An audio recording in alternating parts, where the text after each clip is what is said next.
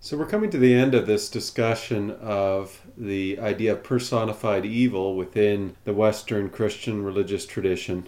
We began with looking at the origins of Satan, and I thought I'd end this series with this episode on a variety of different ways in which Satan still makes his appearance within both popular culture and in other ways within the 20th century and on into the 21st century. I want to give basically three clear examples of Satan in how he's continuing to play a role within cultural discourse. First, I want to talk about the movie Nosferatu as an example of the main character being a personified evil figure. Secondly, I want to talk about Robert Johnson and the blues and how the discourse of Satan and ideas of Satan and evil play a role within the blues, and then from that, there's importance for the history of rock and roll and themes in the history of rock and roll. Thirdly, I want to look at two different conspiracies of the 1970s and 80s.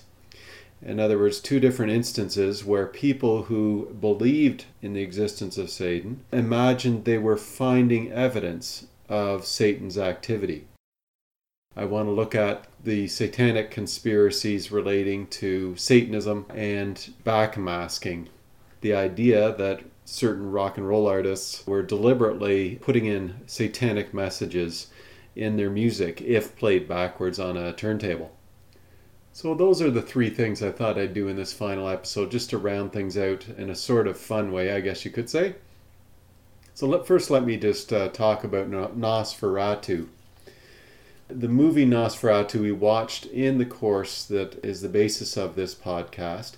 Nosferatu is a 1922 film by the movie maker F.W. Murnau, loosely based on Bram Stoker's novel Dracula. However, the names are changed and a variety of other things are done in order to avoid copyright and legal issues. In the film, Nosferatu, the vampire figure, is presented as personified plague and death.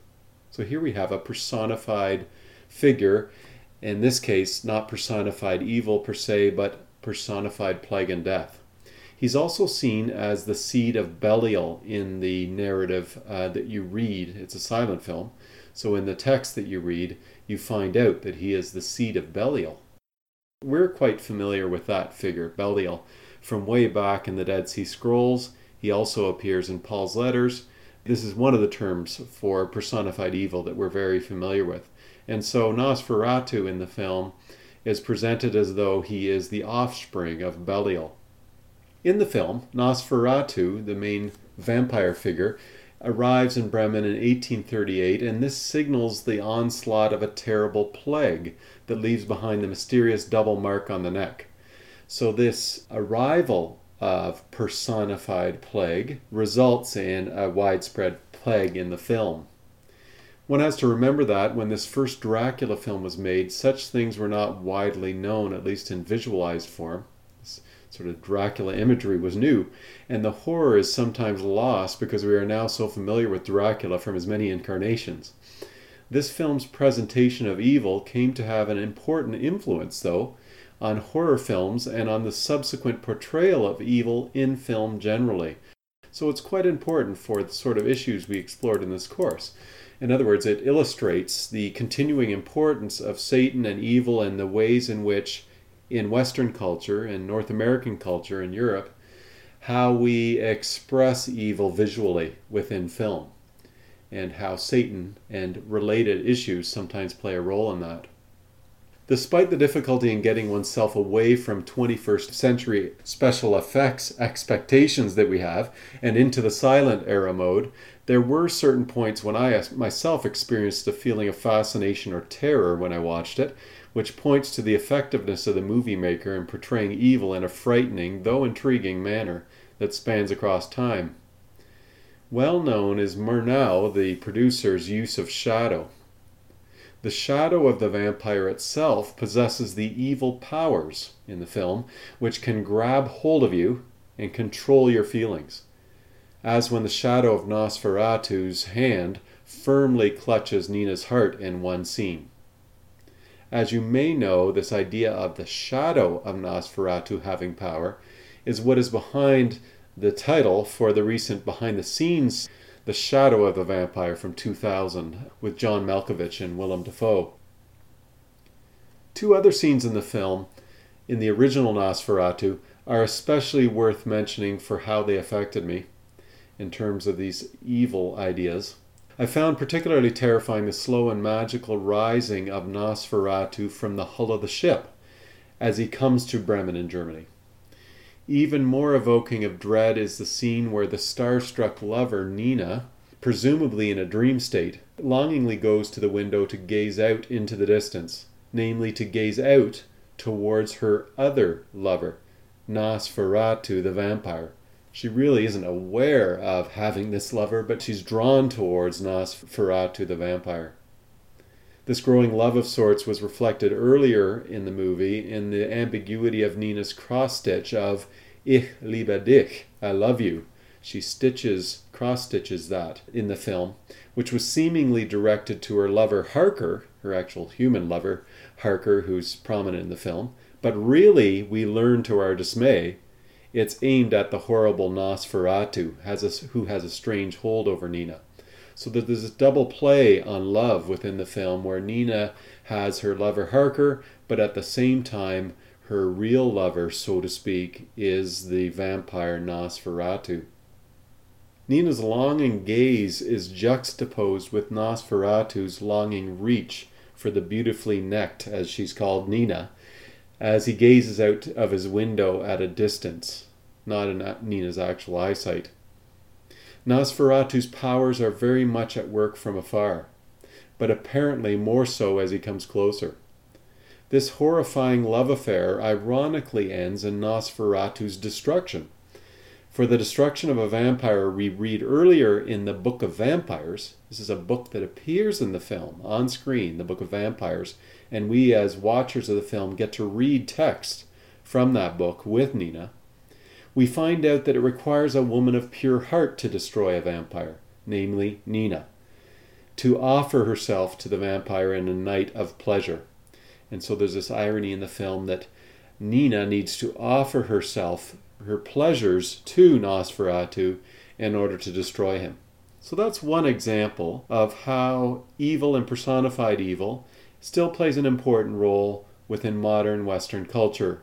And through Nosferatu film, many of the portrayals of evil and of the vampire figure come to influence subsequent films as well.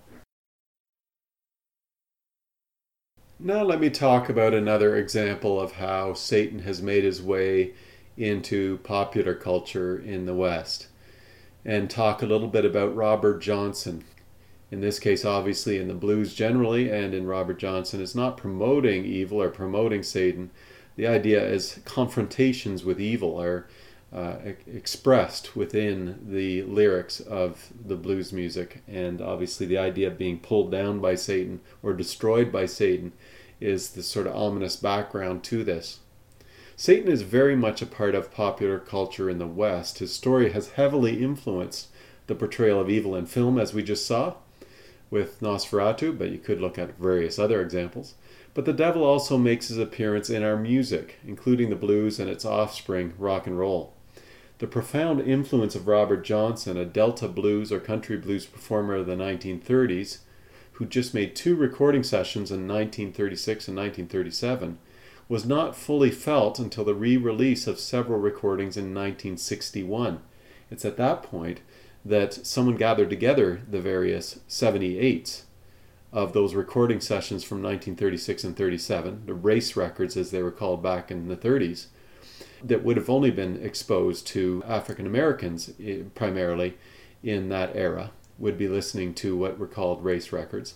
And it's only in 1961, though, that someone gathered together those 78s of Robert Johnson from the 30s and released it as an LP, as a long play record. And so in 1961 this was released, and this came to be listened to and influenced a lot of different artists, including Bob Dylan, the Rolling Stones, Eric Clapton, Led Zeppelin and others, who clearly got heavily influenced by Robert Johnson and other blues performers, partly through the re-release of these songs in 1961. The powers of evil and Satan and hell and related themes make their appearance in a variety of ways in Johnson's songs, some with more frightening effect than others. All of Johnson's music is haunting in some way, even if you don't have the theme of the devil and Satan in it, as you may know if you've listened to it before. Let me give you a little bit of background about the country blues and the idea of a deal with Satan at the crossroads. So the country blues, and also sometimes known as the Delta blues, is a type of blues that basically was the key development in the development of blues overall, and then came to influence both jazz and rock and roll. And the country blues, the artist we're going to be listening to today is Robert Johnson. He's from the 1930s, these active playing. This is the time period we're dealing with, the mid-30s between the wars. A legend grew up around Robert Johnson and other blues figures. Some blues figures actually claimed this, but in Robert Johnson's case, it was the song I'm going to play to you might have been the reason why this legend grew up. That if you want to be a good guitar player, the best thing to do is go to the crossroads. Because the crossroads is sort of a limbo zone where you have most access to the powers of darkness. Namely, it's at the crossroads that you meet Satan. And the idea that some in blues culture, the idea was that you went to the crossroads to make a deal with Satan, to sell your soul, so that your guitar playing and your blues singing would be the best blues singing and guitar playing that has ever been done. Now, there's a long history behind that idea of crossroads being a dangerous place that even goes back to some degree to African culture. But it's more in the early 1900s that we're talking about here that it becomes associated with this idea of musical skill having been acquired through selling your soul to the devil. In a sense, this idea of selling your soul to the devil for something that you'll do best at has a long history before this. But the story goes back into the Middle Ages, and that is the story of a person who strives to have education and be more wise than everyone else. In order to strive that high for wisdom and knowledge, sells their soul to the devil. I'll play 3 tunes here by Robert Johnson, all of which relate to the concept of evil personified, or Satan, or hell, and have to do with his integration of those ideas within the blues culture that he's a part of. All 3 of these will illustrate the importance of what we've been studying in this podcast for understanding the legacies of Satan within modern popular culture. The first one is called Me and the Devil Blues, where he's doing this sort of blaming things on Satan in terms of his poor behavior in relationship to a girlfriend.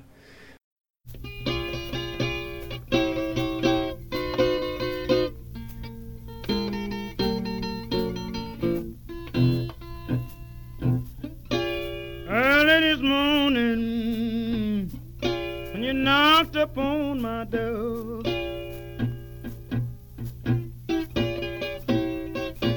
early this morning, ooh, when you knocked upon my door,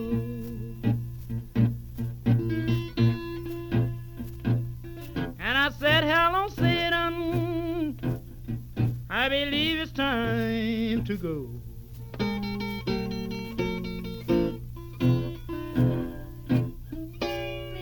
Devil was walking side by side.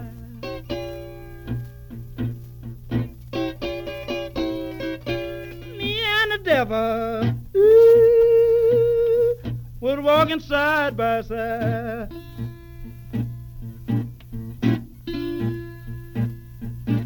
I'm going to beat my woman until I get satisfied.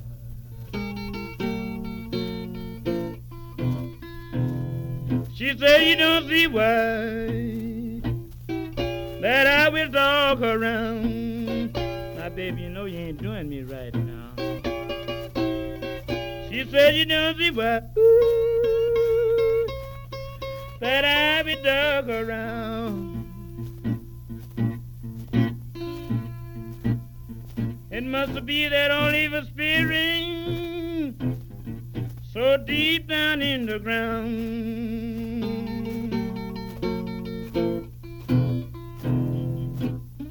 You may bear my body by the highway side. Baby, I don't care where you bear my body when I'm dead and gone. You may bear my body ooh, down by the highway side. So my old evil spirit can get a Greyhound bus and ride.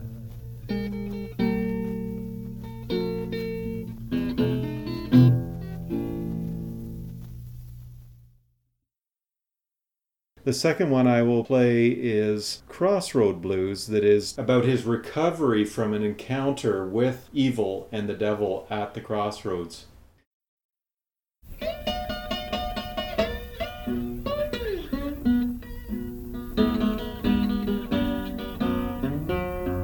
I went to the crossroads, fell down on my knees.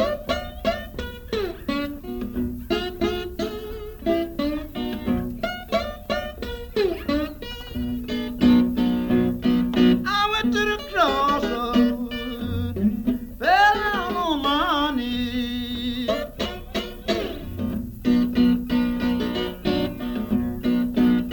Asked the Lord above my mercy, say, poor Bob, if you please.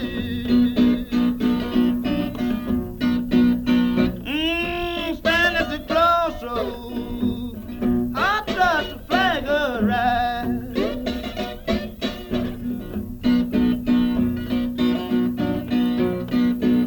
Stand at the crossroads, I tried to flag a ride.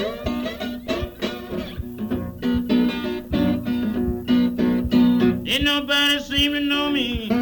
Everybody passed me by. The song going down, boy. Song gonna catch me young.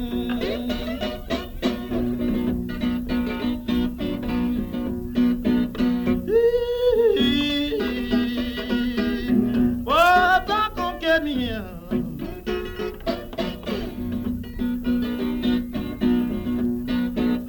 I haven't got no loving sweet woman that's love and feel my care.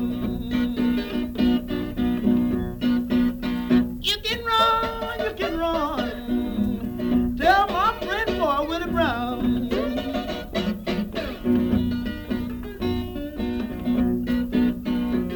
You can run. Tell my friend boy Willie Brown.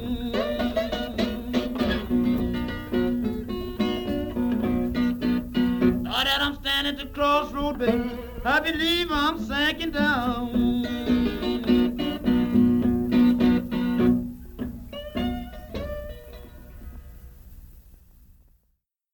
And the third one I'll play is Hellhound on My Trail.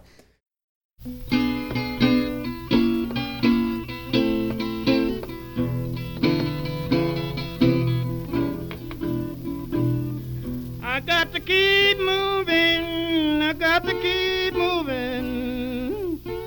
Blues falling down like hail, blues falling down like hail.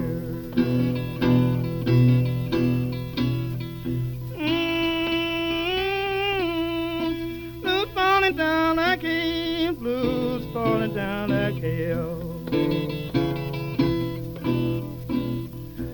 And the day keeps on worrying me. There's a hellhound on my trail, hellhound on my trail, hellhound on my trail.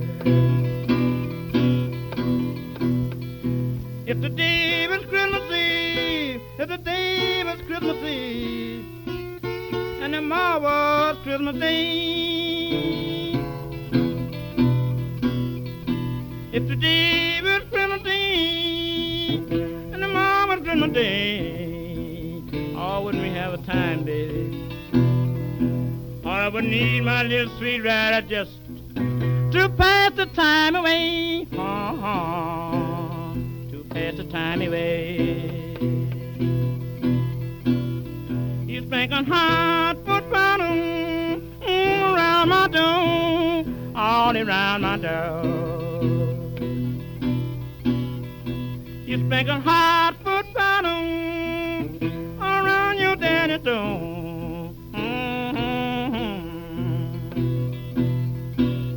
It keeps me with a rambling mind right on. Every old place I go, every old place I go. I can tell the wind is rising, the leaves trembling on the tree, trembling on the tree. I can tell the wind is rising, leaves trembling on the tree.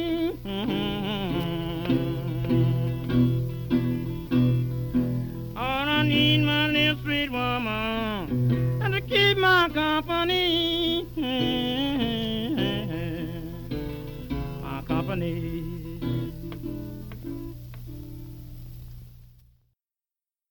Less disturbing in ways than the one about Robert Johnson beating a woman, which nonetheless expresses Johnson's angst in raw terms drawn from ideas associated with the powers of hell and the hellhound successor of Kerberos.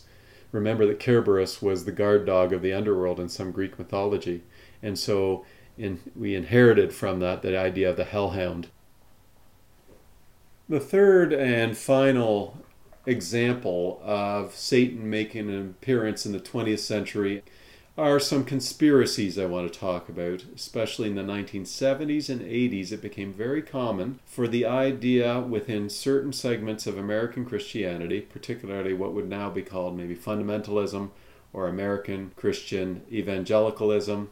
There was a tendency to look for and find Satan in a variety of different places, and to imagine Satan's activity being very prominent in different areas. And in this case, we have two different conspiracies I'm going to talk about. And by conspiracy, I mean these were cases where people imagined that there were things happening when, in fact, Satan was in the imagination. We obviously have clear cases of, for example, the Church of Satan existed in the 1970s and continued on. So you have actual cases of people worshiping Satan in some particular way and things like that are real. However, you have on top of that, within American fundamentalist Christianity, a hypervigilance looking for Satan and therefore finding him where he actually is not. And so I'm going to talk about two examples. Supposed satanic ritual abuse scare of the 1970s and 80s, and secondly, backmasking, the idea that there were secret satanic messages within rock and roll music if you played your records backwards. So I'll talk about those two just as a finale to the continuing importance of Satan within cultural practice in the 20th century and 21st century.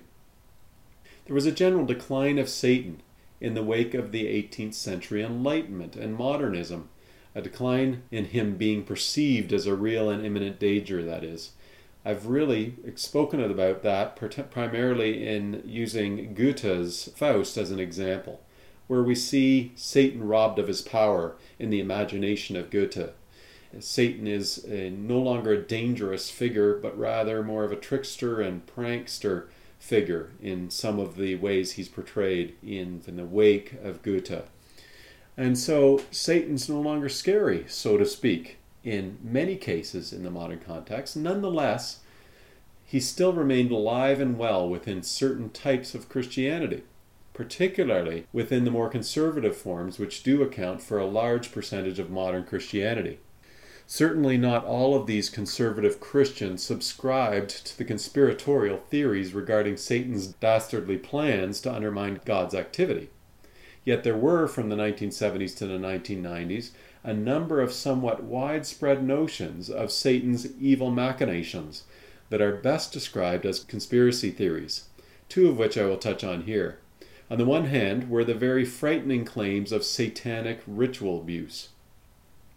There was a variety of contextual factors that fed the development of this particular conspiracy theory, including the following. First of all, there were general fears within some Christian circles regarding the many new religious movements, cults from their perspective, which were perceived as deceiving and brainwashing their potential members into joining. One of the results was a somewhat organized anti-cult movement within fundamentalist Christianity, including groups such as the International Cultic Studies Association.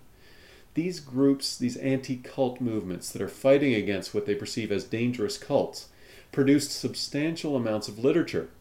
And so the Church of Satan, or the unintentional worship of Satan via other cults generally, could naturally be subsumed within this framework of this satanic ritual abuse.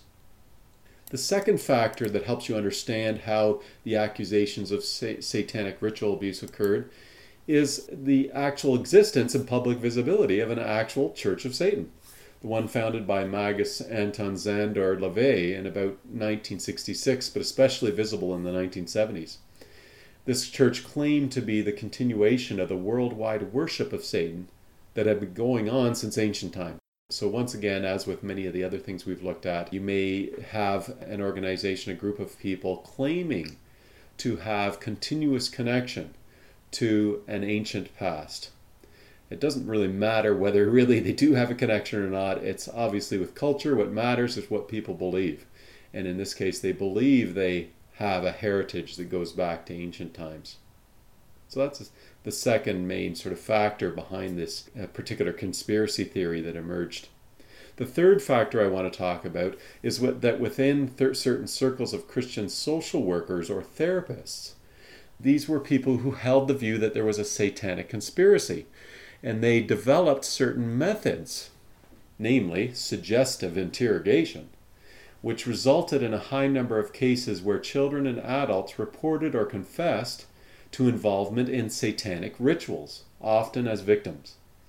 In some cases, the results of such approaches regarding stories of satanic abuse were published in popularizing books, including Lawrence Pasdar's Michelle Remembers of 1980. In essence, this conspiracy theory entailed a worldwide, secretive network of Satan worshippers who were systematically exploiting both children and adults to engage in wild and demonic rituals. That's the essence of the conspiracy theory that these fundamentalist Christians, even social workers and therapists, developed.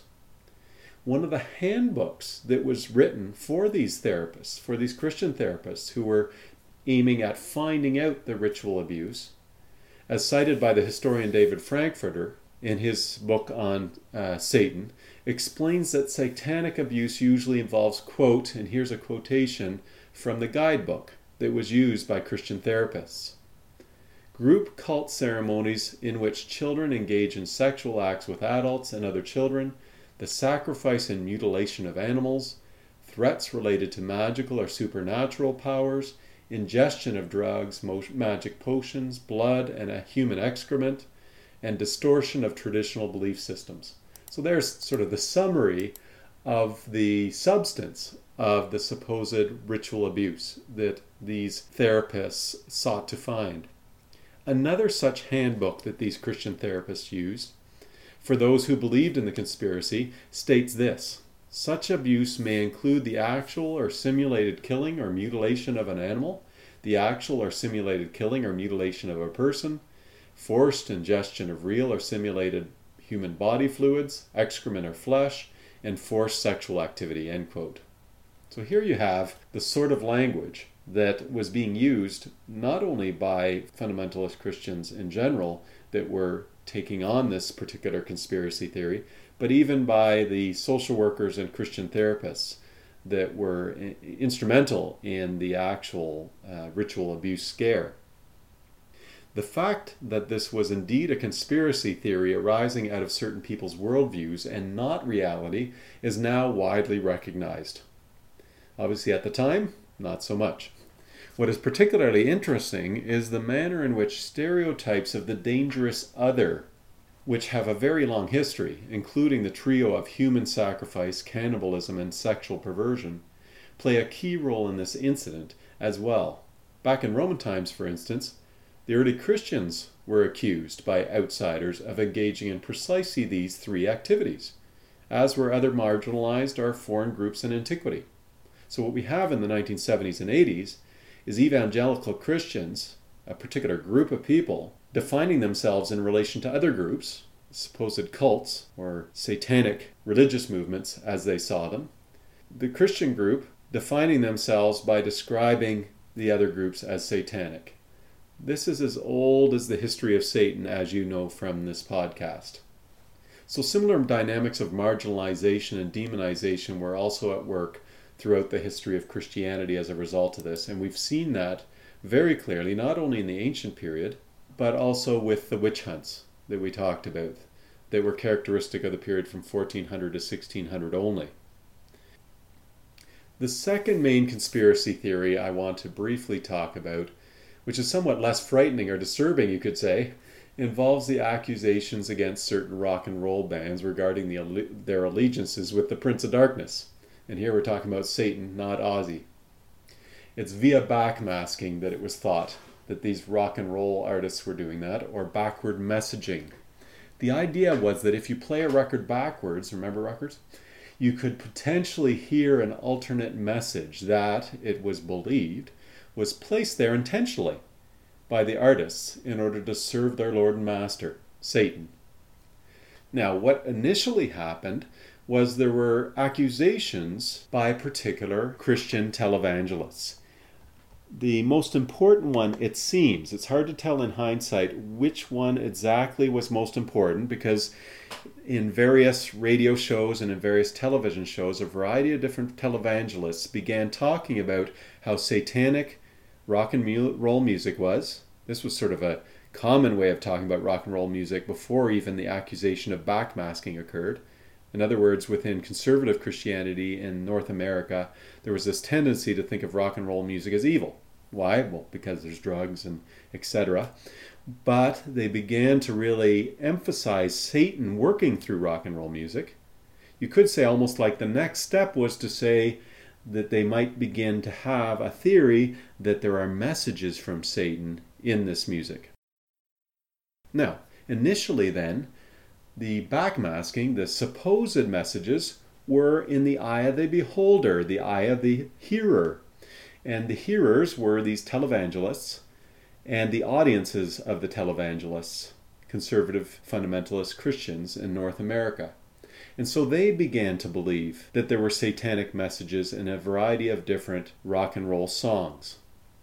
Ultimately, it's true that later on, some rock and roll artists actually deliberately put in backmasking messages.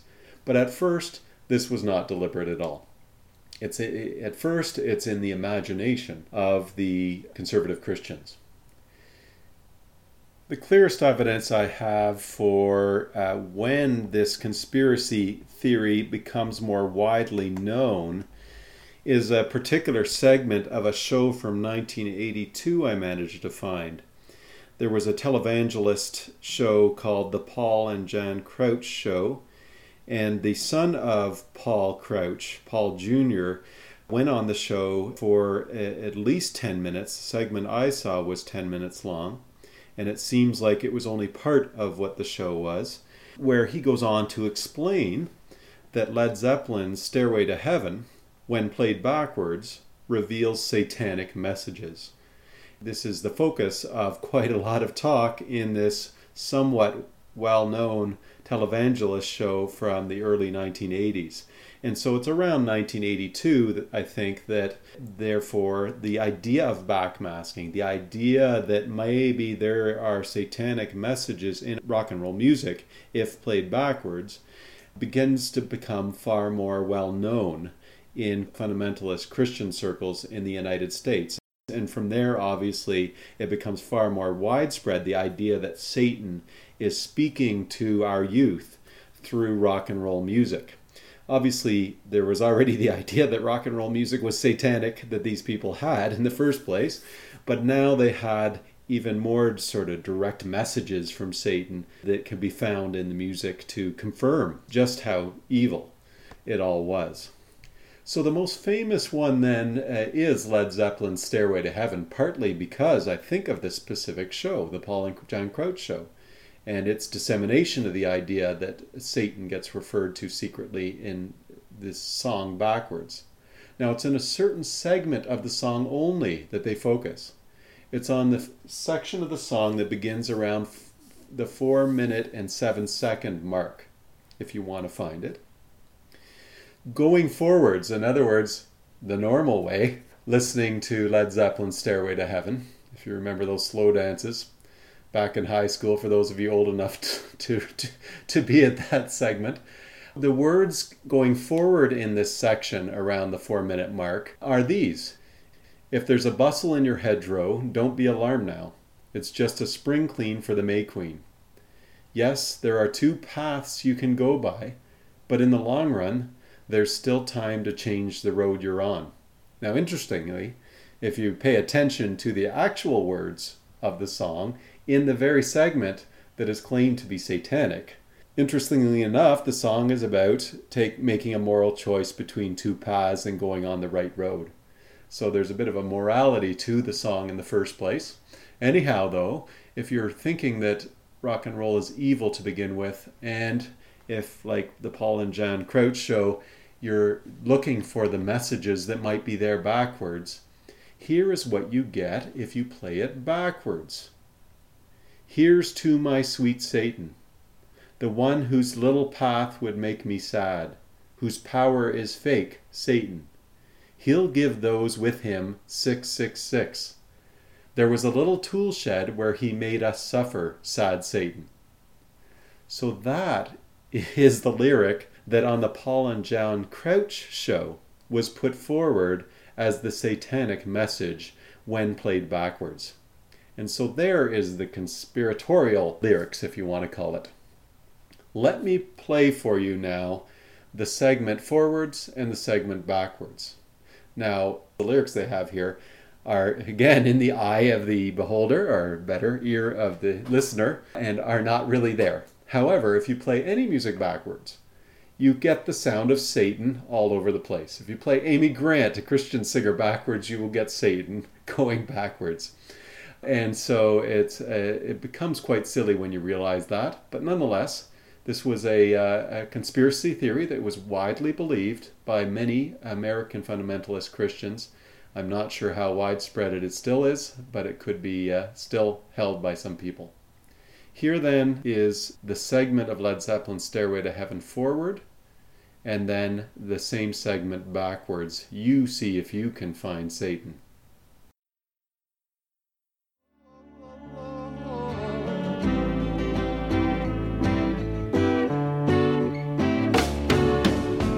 If there's a bustle in your hedgerow, don't be alone there. It's just a sprinkling for the May Queen.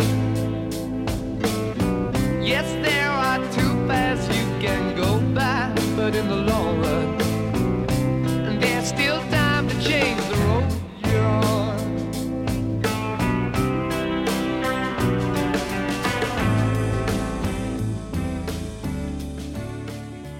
And it makes me wonder.